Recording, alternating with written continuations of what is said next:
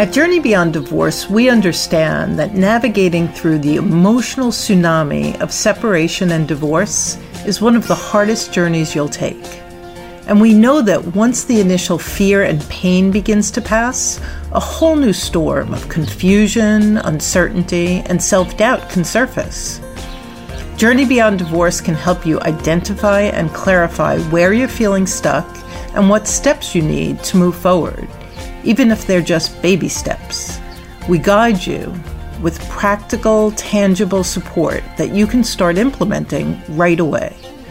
Our team of experienced divorce coaches is ready to help you. Listen through the show because we have a gift just for you. It'll help you navigate your divorce with more calm and confidence.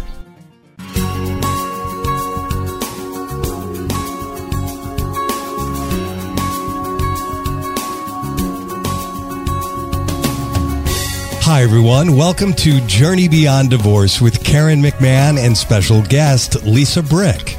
If you haven't started at the beginning, this is the third step in our 12-step divorce recovery series. I invite you to go back and listen to our introductory show and 2 previous steps.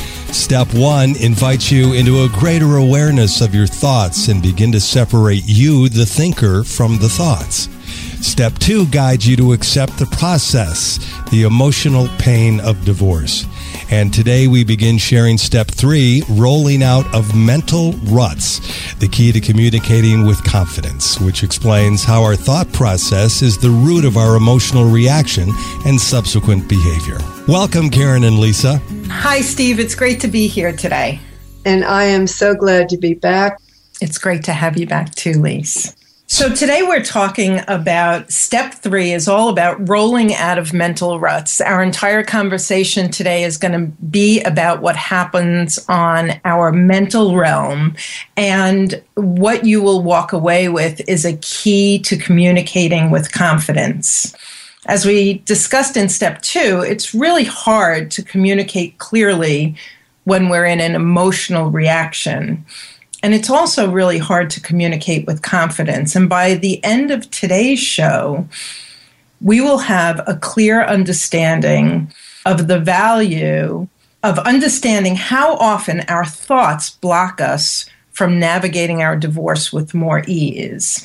We're going to look at very closely at 4 ways that our thoughts stop us. And we're going to call them GAILs, G-A-I-L-S. The 4 GAILs are our gremlin. That's the first one we're going to talk about. And that's really the inner critic that we all have, that voice that undercuts our confidence. And the second one is assumptions, then interpretations, and then limiting beliefs. So we're going to focus today's show on the mental ruts caused by our GAILs, our gremlins, assumptions, interpretations, and limiting beliefs. And as we examine these 4 categories of mental obstacles, we can see how we can fall into them and how we get stuck in them, and they cause us to just feel more pain than we need to be feeling in an already painful experience. I know as I explore my own thinking, I begin to see how my pain can originate with the way I'm thinking. And once I'm aware of how I'm thinking and what that thought is, I can pull myself back up and I can begin to consciously change the way I'm thinking and interacting in a situation. As we get further on in the call, I'm going to share something that happened this very morning. Exactly. And so sometimes the way we perceive the world is very, or a particular situation is very constructive, and it allows us to engage in a way that leads toward an outcome that we desire. And other times our thought process can lead to a very destructive way of thinking, feeling, and acting. And what we end up doing in those cases is, instead of responding to the situation with some space and thought and clarity, we have a knee-jerk reaction. And that happens in each of the GAILs, and that's what we're going to get into. And when we're in reaction, it doesn't tend to work out so well. Now, getting to my example, this morning I took my husband for a colonoscopy. What fun. And while I was in the waiting room, I figured I would catch up with my daughter, who is why I was out of the country. She got married and she lives in India. And today is the day my dad passed away, so it's the anniversary of his death. And as I'm actually texting with my daughter, I said to her, oh, this is the day Grandpa died. What do you remember about Grandpa? And Noelle's response was she remembered that her boyfriend in college was coming up to visit her, unbeknownst to her, and it was for her birthday, which is in 2 days. And she had come back for the funeral. So they missed each other. And when she answered like that, the first thing that jumped into my mind was, my God, how selfish she is. She didn't even ask me about how I feel on the day of my dad's death. And I stopped in my own head and I went, wait a second, is that true? And I realized I asked her what she remembered about Grandpa, and that's what she remembered. She answered exactly what I asked, and she wasn't being selfish. She was answering a question, and had I gone off with, you're being so selfish, all you think about is yourself, it would have been a mess, an absolute mess, and it wouldn't even have been based in reality. And after she said that, her next text was, Mom, how are you doing today? It was a perfect example of just jumping. Absolutely. That's such a good example. And, when we're raised, we're not taught to examine or challenge our thoughts. So we walk around believing that our thought is reality. And yet your example is such a perfect one.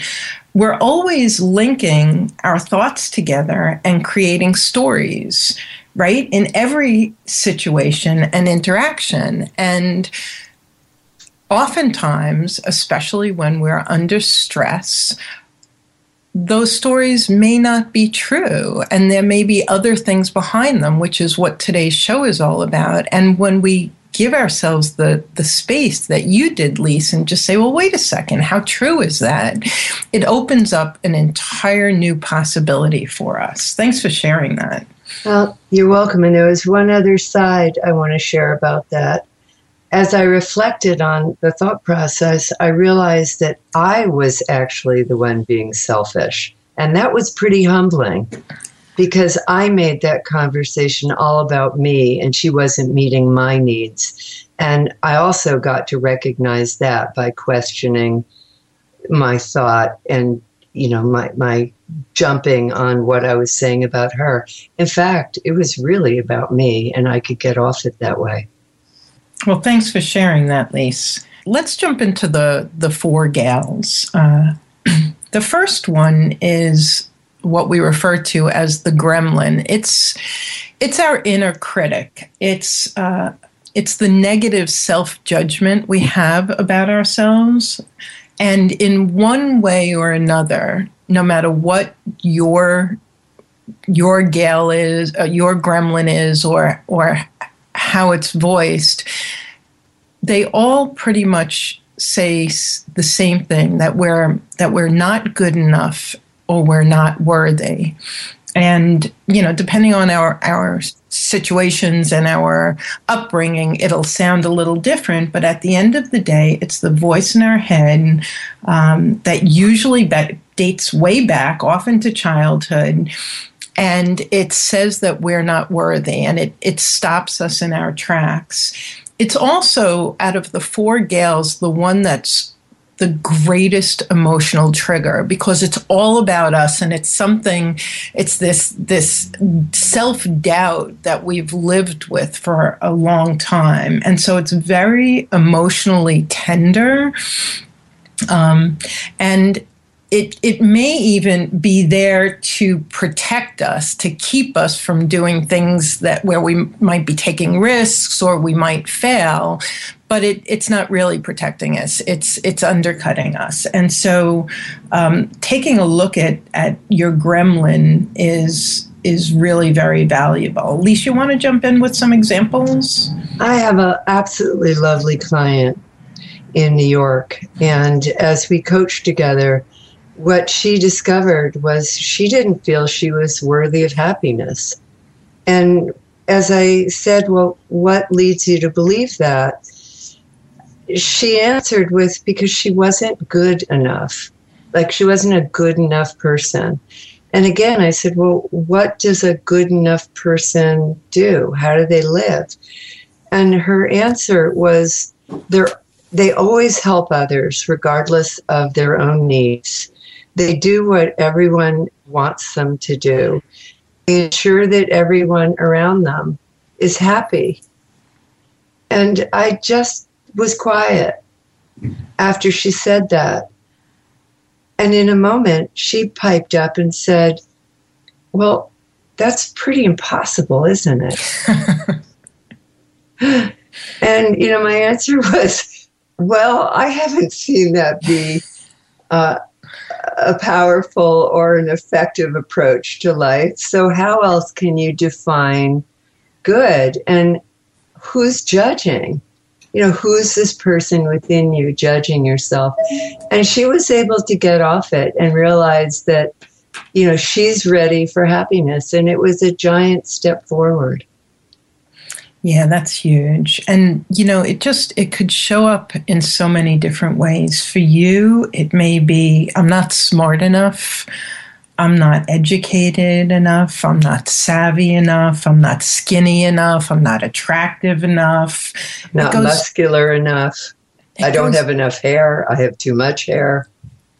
It goes on, and so take a moment and think about what your gremlin is, and you might know right away, oh my goodness, this is the statement. It goes through my head all the time and it stops me.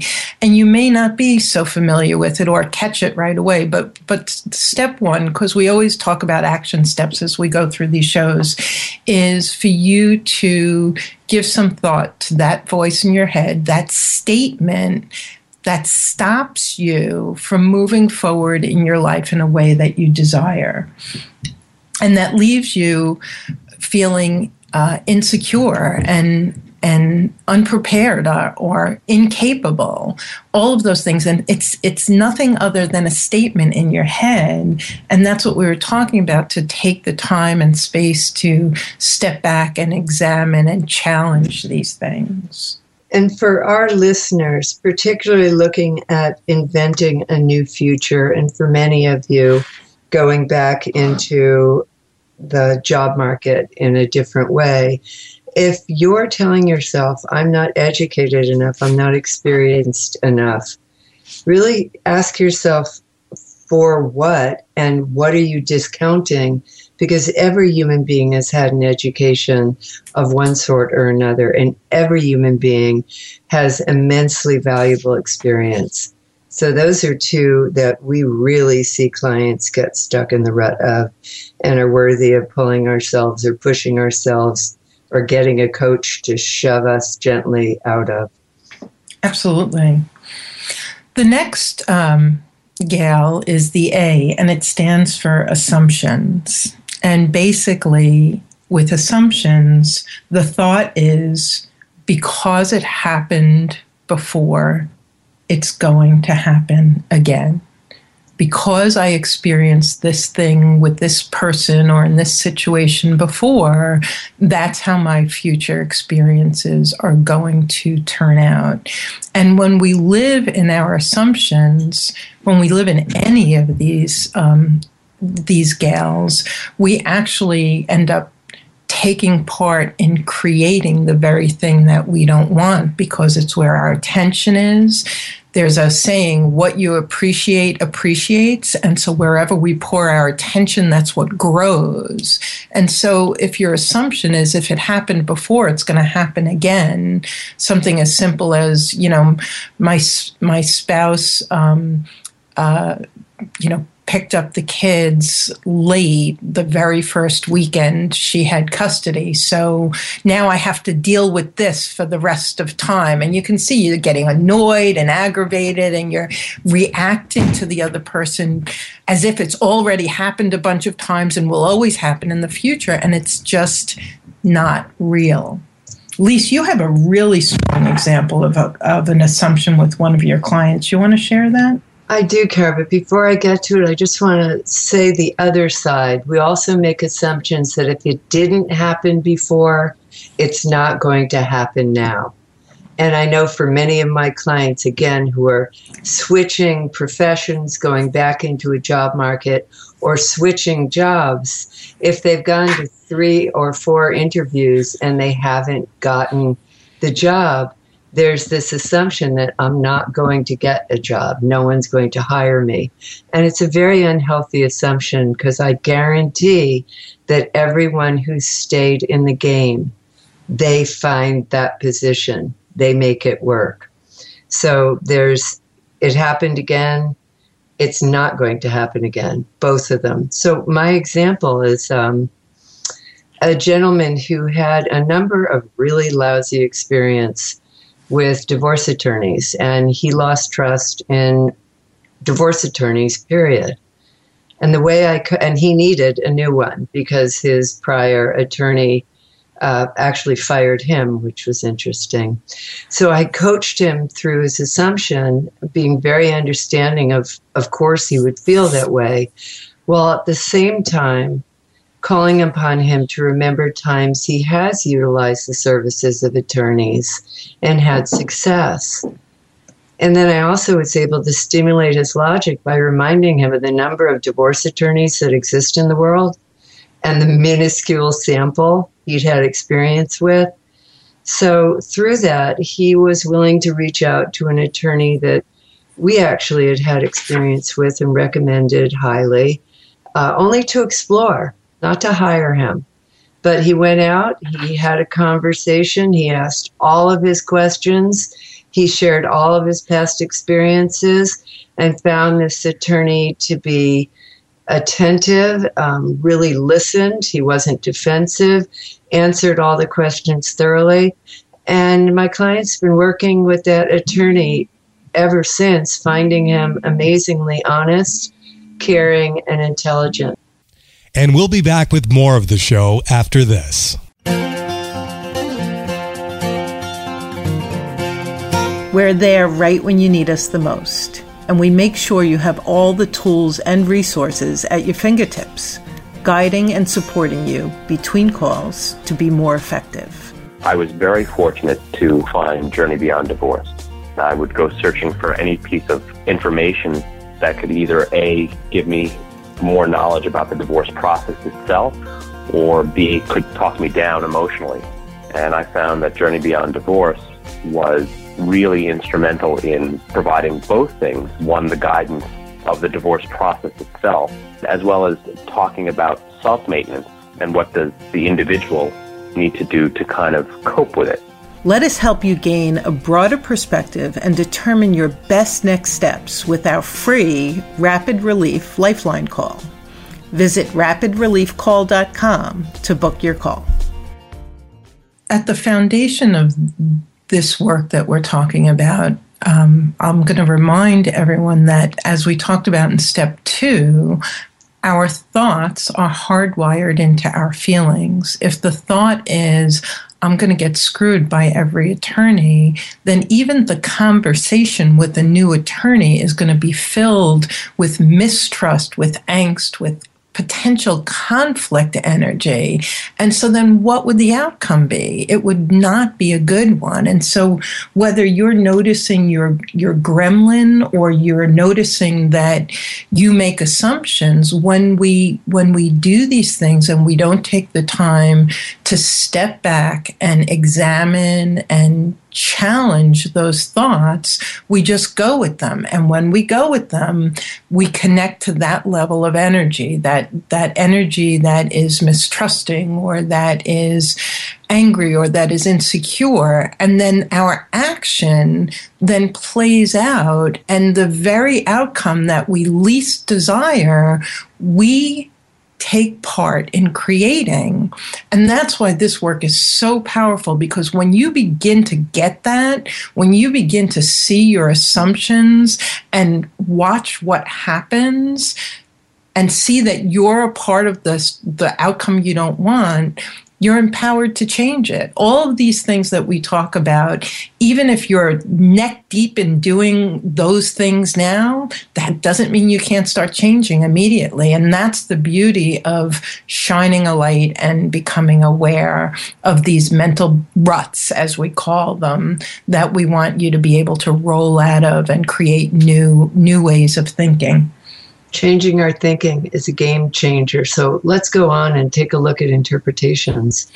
Interpretations is another one where we see the world through the filter of our life experience, and we interpret words, actions, situations based on our lens. And so that's going to include everything that we've experienced. If I was raised in a household with hostile words or abusive words, I'm going to interpret people who show up angry and speak hostilely as if I'm being abused. And so it's going to be one of my lenses. And if you grow, so there's so many different lenses that we wear in this area of interpretation, and we don't even know it. And so you're seeing something and you're saying, well, there's only one way to interpret it. She meant this or he meant that. And that's not true at all. And when we become aware of our lens, just like Lisa was talking about with her story this morning, it enables us to challenge the perspective that we're looking at and see whether or not it's real or true. And when we do that and we have that space to stop, we can change the way we feel about the interaction and the person, and we can change the way we act. And I have an example of a client of mine who, he had such a great attitude. He cared about his wife. He knew the relationship had been dead for a while. He wanted to go through his divorce with grace and dignity. And he wanted to be not fair. He actually wanted to be overly fair and generous. And things were going along really smoothly. Now, he had known for a while that he wanted to get a divorce. So when he told her, it was shocking to her. He was quite a bit ahead of her. And one time he got on the phone and he was in a snit. And she's manipulating me. She's getting on the phone. She's, telling me it's whatever, a midlife crisis and all these other things. And she's trying to get me back. And she's being really manipulative. And maybe I should just take off the gloves and fight.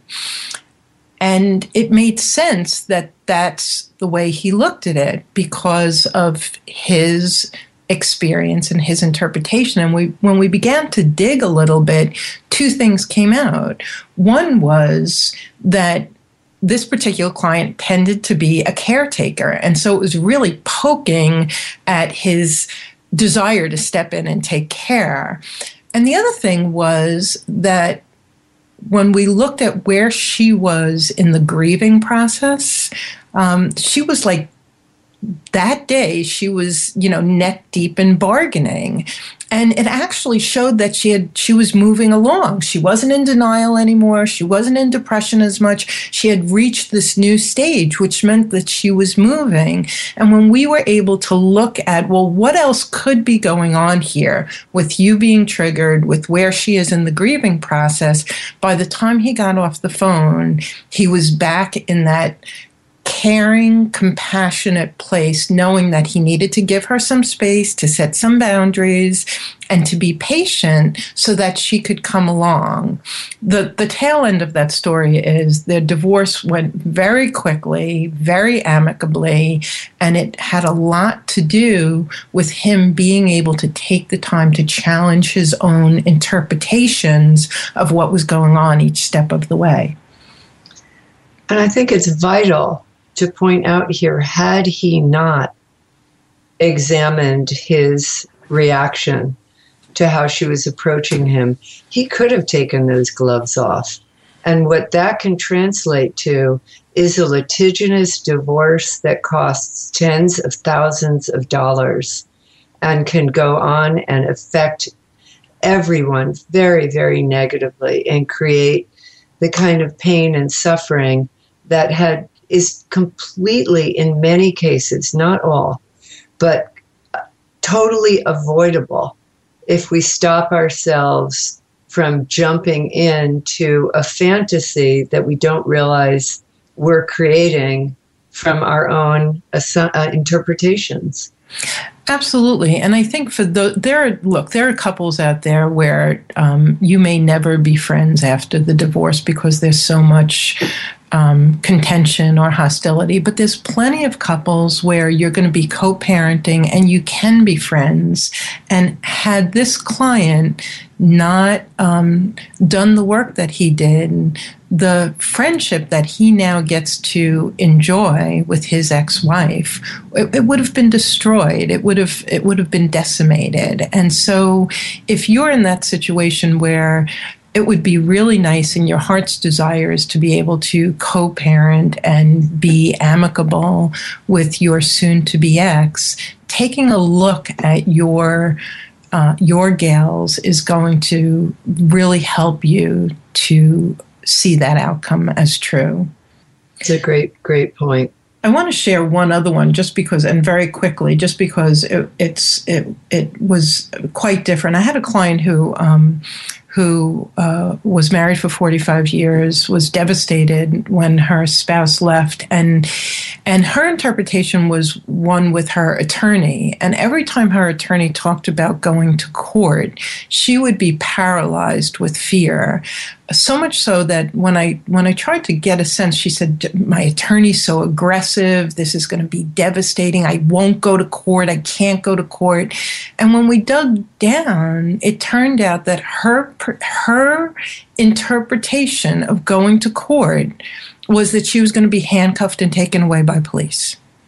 Now, as completely out of the realm as reality as that was, she didn't actually connect that until we poked around. Once we talked about it and we talked about what really happens and how it would unfold, she was able to partner with her attorney, step out of resistance and move forward. And she so deeply wanted to get through the divorce and yet really got locked in resistance and paralysis over an interpretation that her conscious mind didn't even realize. When we first started, she just knew she couldn't do it.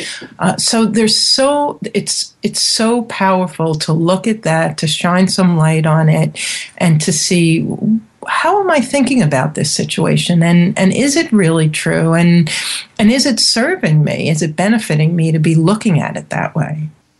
That seems pretty complete in terms of interpretations. Let's go on to something similar but yet different, which is limiting beliefs.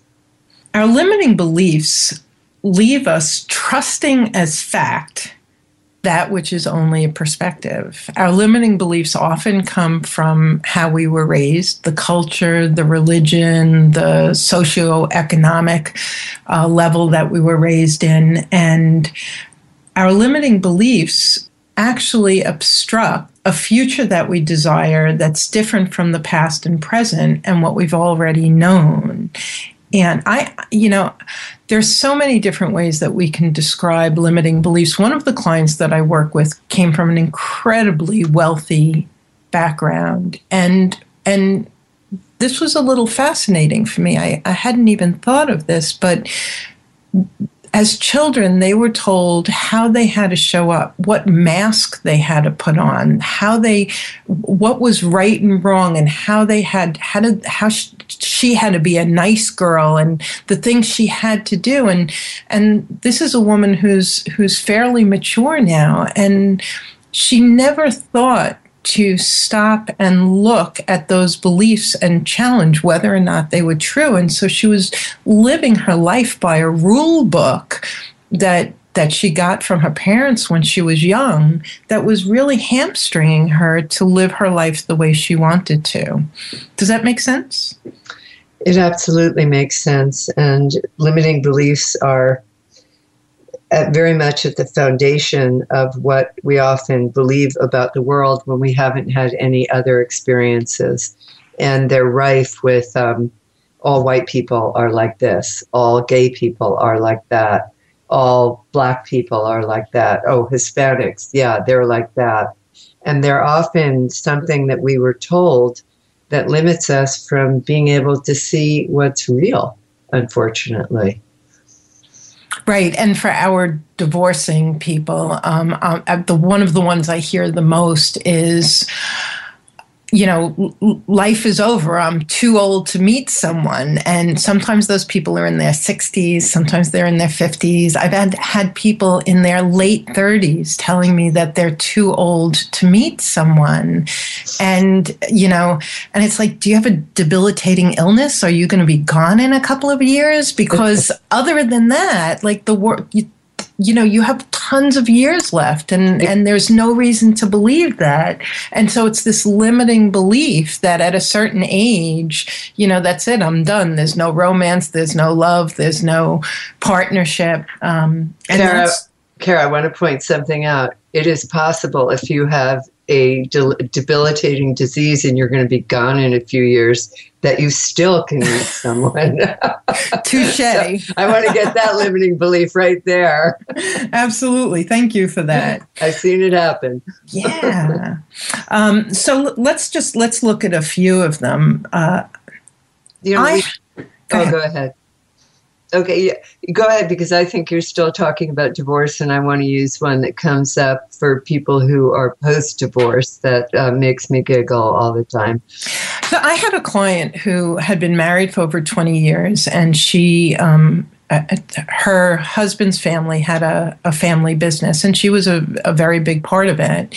And so when they split, she came to me saying, I don't know what I'm going to do. I don't know how I'm going to make a living. I don't have any experience. That was her limiting belief. I don't have any experience.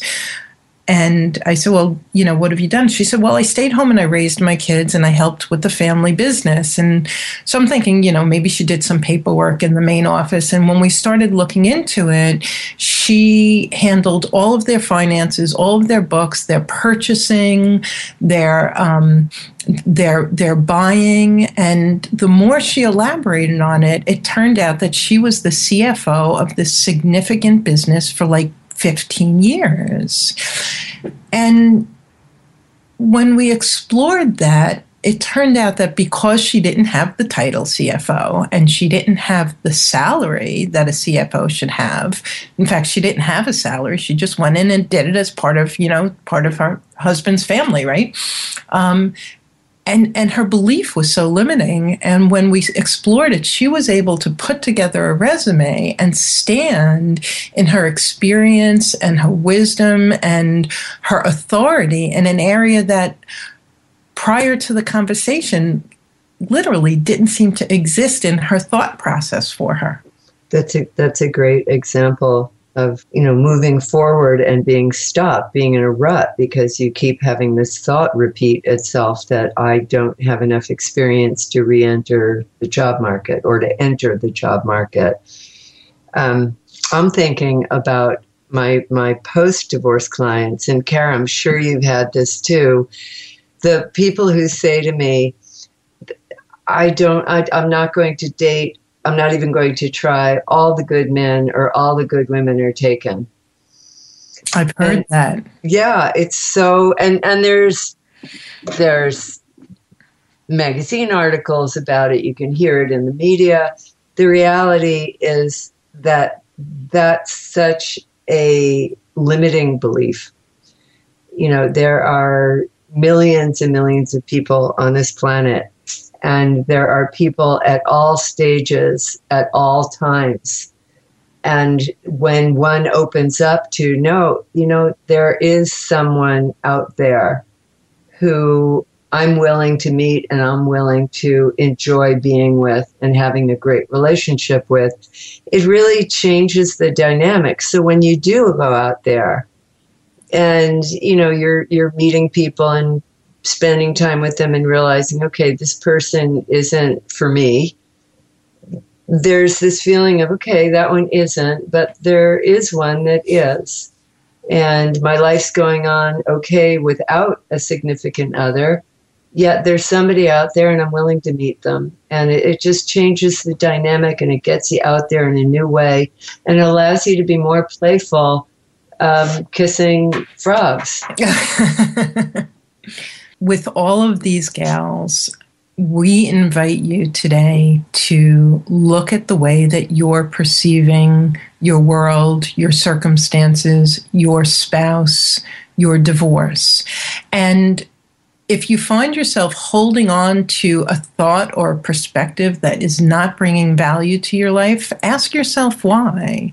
The question is, how true is this thought? And what's another perspective that would bring more value to my life, that would open up more possibilities in terms of choices, that would be more life enhancing for me? And so often, as we said in the beginning, we just believe our thoughts. I read a book, an incredible book I want to share with you. It's called The Untethered Soul by Michael Singer. And he has this really playful way of talking about thoughts. He says, imagine that you had a friend and the friend always talked about doom and gloom, told you why you couldn't do something, why you were insecure, why it was the other person's fault, how things were wrong. And actually, this person also ended up being wrong most of the time. He says you would unfriend them. And yet we listen to the thoughts in our mind do exactly that to us. And we keep going back for more and going, okay, yeah, I'm just going to blindly listen to you. You're my thought. You must be right. And so it's such a great book because it really gets us looking at our thoughts. And he's basically saying, unfriend the voice in your head that isn't serving you and find a new way of perceiving the world and thinking. And that's really what we're talking about today. And for our audience that may be considering divorce, but not yet involved with divorce, there's a limiting belief that not only keeps an unhealthy situation going in the present, it perpetuates an unhealthy situation for generations to come. And that thought is that if I split my family up with divorce, my children will suffer. Now, the research has shown that if there's a truly unhealthy relationship going on in the house, if there's verbal abuse, physical abuse, abuse of alcohol or drugs, if you continue to stay in that situation and continue to keep your children in that situation, you're actually training your children to accept unhealthy conditions in their lives rather than showing them how to take action to create a healthier situation. So for those of you under these extreme circumstances, when there's actual physical and mental and substance abuse that's harming the family dynamic, take a look at that limiting belief because it is not supported by research. Research supports taking action and teaching your children that there's a way out of terrible situations, of healthy ways out. That really is the way forward if you care not only about your children, but your children's children and their children. Lisa, I'm so glad you brought that up. You're actually describing my situation, and I was so afraid to leave, and I came from a divorced family, and I didn't want my children to. And I had a wonderful therapist who really challenged my beliefs and helped me to make a decision. And today, I left when my kids were 7 and 9, and they're 17 and 19 now. And they've had 2 different households. They've been able to assess what feels good and what feels unhealthy. They've created emotional maturity, boundaries, understanding. Now they talk to me about what they want in relationships that are healthy. And so for anyone who believes that it's better for the kids to stay, the truth is, if one parent is healthy and keeps the focus on the opportunity for growing and learning, your children will be better off not living under the roof with contention and, addiction or abuse or anything like that. So I think that's such a great point to make, Lise.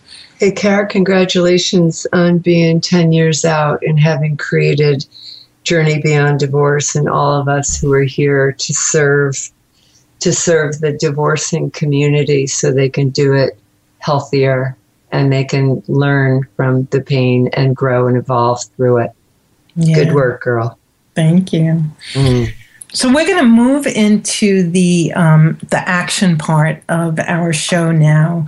Equipped with this new awareness, how do you change the way you interact with your world? And we want to share a practice, a tool, and a behavior change with you that is going to really rock your world and change things for you. And the practice is patience. And I don't know about you guys, but I think that that's a practice I'm going to be just working on until I'm ready to meet my maker. Patience and more patience and more patience allows the situation to be until it's clear what a useful response is. And so it's space. We're talking about when we have an initial reaction, it's knee-jerk, right? We're going from 0 to 100 on the spot. And this is saying now you have an opportunity to, when you're perceiving a situation a certain way, taking a breath, taking space, and challenging the thought and being patient that you don't have to respond or react right away. You don't have to engage right away. First, you can assess if what you're seeing, thinking, believing is true, and then you can move forward more cautiously and carefully. And that patience, when we started, I used the example of what happened in that waiting room while I was texting my daughter. If I hadn't had the patience to just take a look at my reaction to what Noelle wrote back, I would have made a mess that could have lasted weeks, months, even years. That hurt, that accusation. And so patience might seem like it's, oh yeah, patience, not really that important. But like Karen said, creating that space, even patience with yourself in your own reactions, so you can stop and take a look at what's going on inside and you can assess. It's vital, absolutely vital. And the tool, and we actually have kind of 2 in a way, the tools that come along with this are, number 1, keeping the focus on yourself. And in the beginning, it's really hard to do because he or she is, wrong or doing something bad and what have you. And that's our initial story. But when we keep the focus on ourselves, in 12-step programs, they say, keep your side of the street clean. The idea is keep the focus on you, watch your perspectives, watch your reactions, and you just do everything in your power to be calm and clear, and that's going to lead you toward a better outcome. And then, Lise, you have a second one. I do, and it's about that better outcome. I was in a seminar a few years back, and the seminar leader asked a question, and the question is, what are you for? And I didn't understand what he meant at first, so I questioned him. And his response to me was, well, what outcome? Like, why are you even in the room? What is it that you walked into this wanting to walk away with? And when we clarify what we're for, particularly emotionally, I'm for walking away with this feeling satisfied, feeling complete, feeling like I've moved things from where they are closer to where I want them to be, then you can use that what you're for as a North Star to, after you stop and look at your initial reaction and listen, examine the thoughts you've been thinking, to ask yourself, okay, if I want to go from here and what I'm for is that, what action or what response can I construct consciously and intentionally to move me from here to closer to what I'm for? So if you ask yourself, what am I really for in this situation? It can be a powerful navigational tool. And just a quick example, let's go back to, the picking up of the kids. If your spouse is picking up the kids, had picked up the kids late once, and your thought is to say, you were really late and you messed up my schedule and I wish you'd be on time today. That whole reaction is going to lead in one direction. On the other hand, you could stop and you can think about your perspective, and you can step into what you're for. I hope you have a great day with the kids, and I'm looking forward to seeing you guys back here at 6:00. It's a completely different way of communicating, a different energy that you're putting out there, and you're pouring into what you're for, which is to have a good working co-parenting relationship with your ex, and clear communication. And in terms of planting seeds, the first conversation that you brought up about you're always late, and the focus for that person when they walk away from that conversation is late, is the word late, is the word I screw up, is the word I'm not doing it right, or she's always making me, or he's always making me wrong. Where in your second, and that's the seed you planted without realizing it.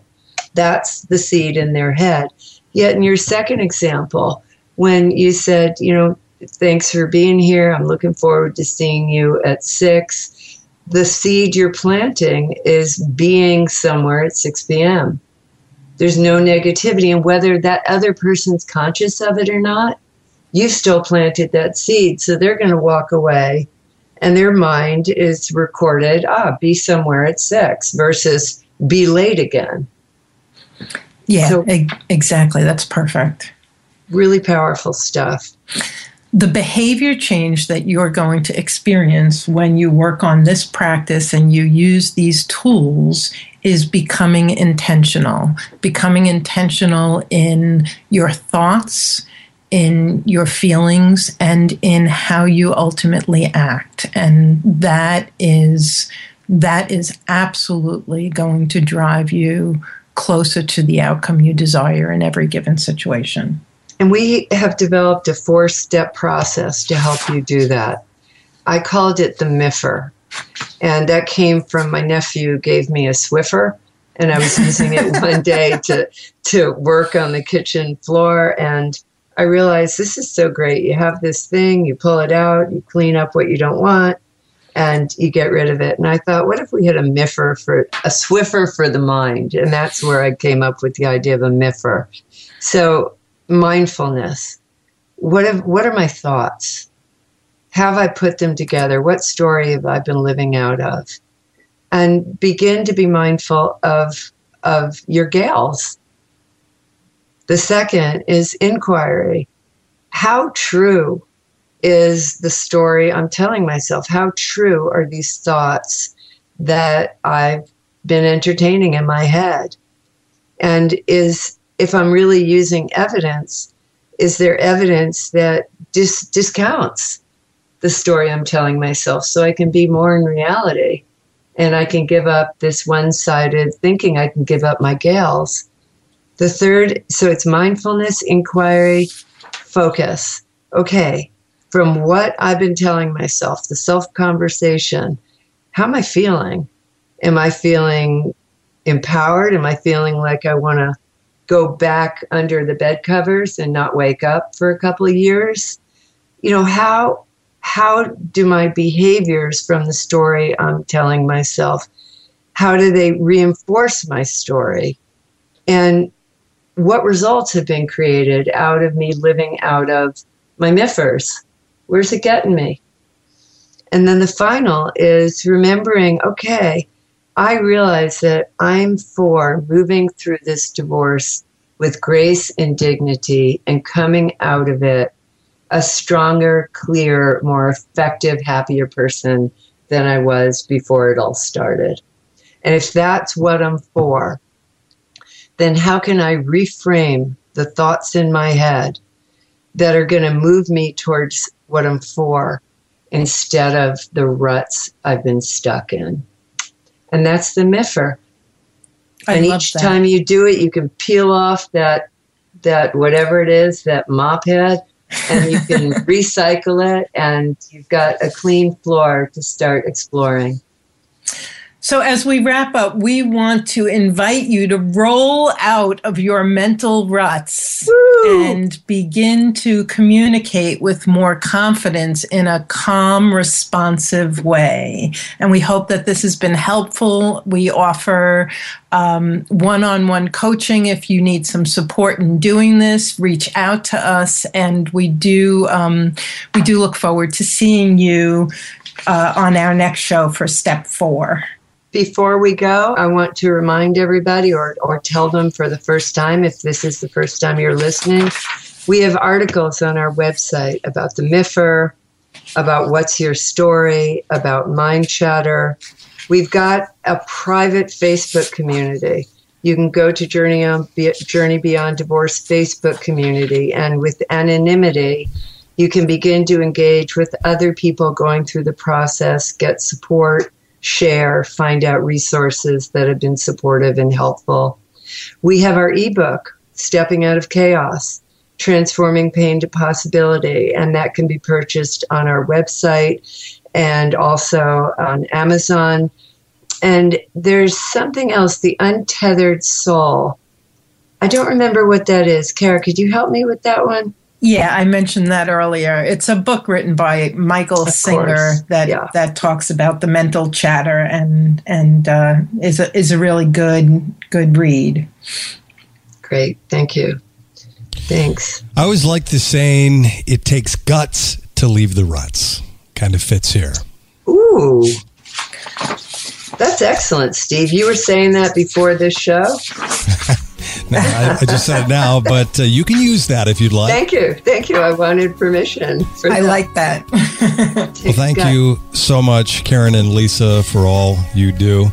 And if you're a new listener and you haven't started at the beginning of this 12-step divorce recovery plan series, I invite you to go back and listen to the introductory show as well as the previous steps. And if you're going through the process of divorce, I highly recommend reaching out to Karen and her team for more information and to schedule a free consultation. And once again, you can reach them at their website, which is JourneyBeyondDivorce.com. And as Lisa mentioned, you can find their ebook out there, Stepping Out of Chaos, Surviving Divorce, Transforming Pain to Possibility, written by Karen McMahon and Lisa Brick. Thank you, ladies. Thanks, Steve. It's been a pleasure being here with you today.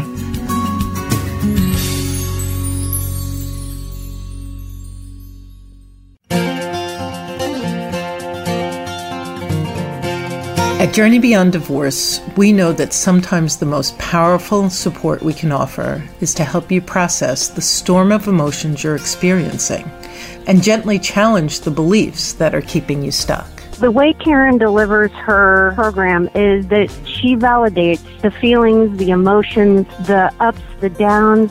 She hones in on the specifics that really talk to that particular person when they're going through this crazy emotional time. Let us be a beacon in the midst of this crazy emotional time. Book a free Lifeline call with us to help lift the fog and begin practicing new ways of thinking, being, and doing that better support you as you journey through and beyond divorce.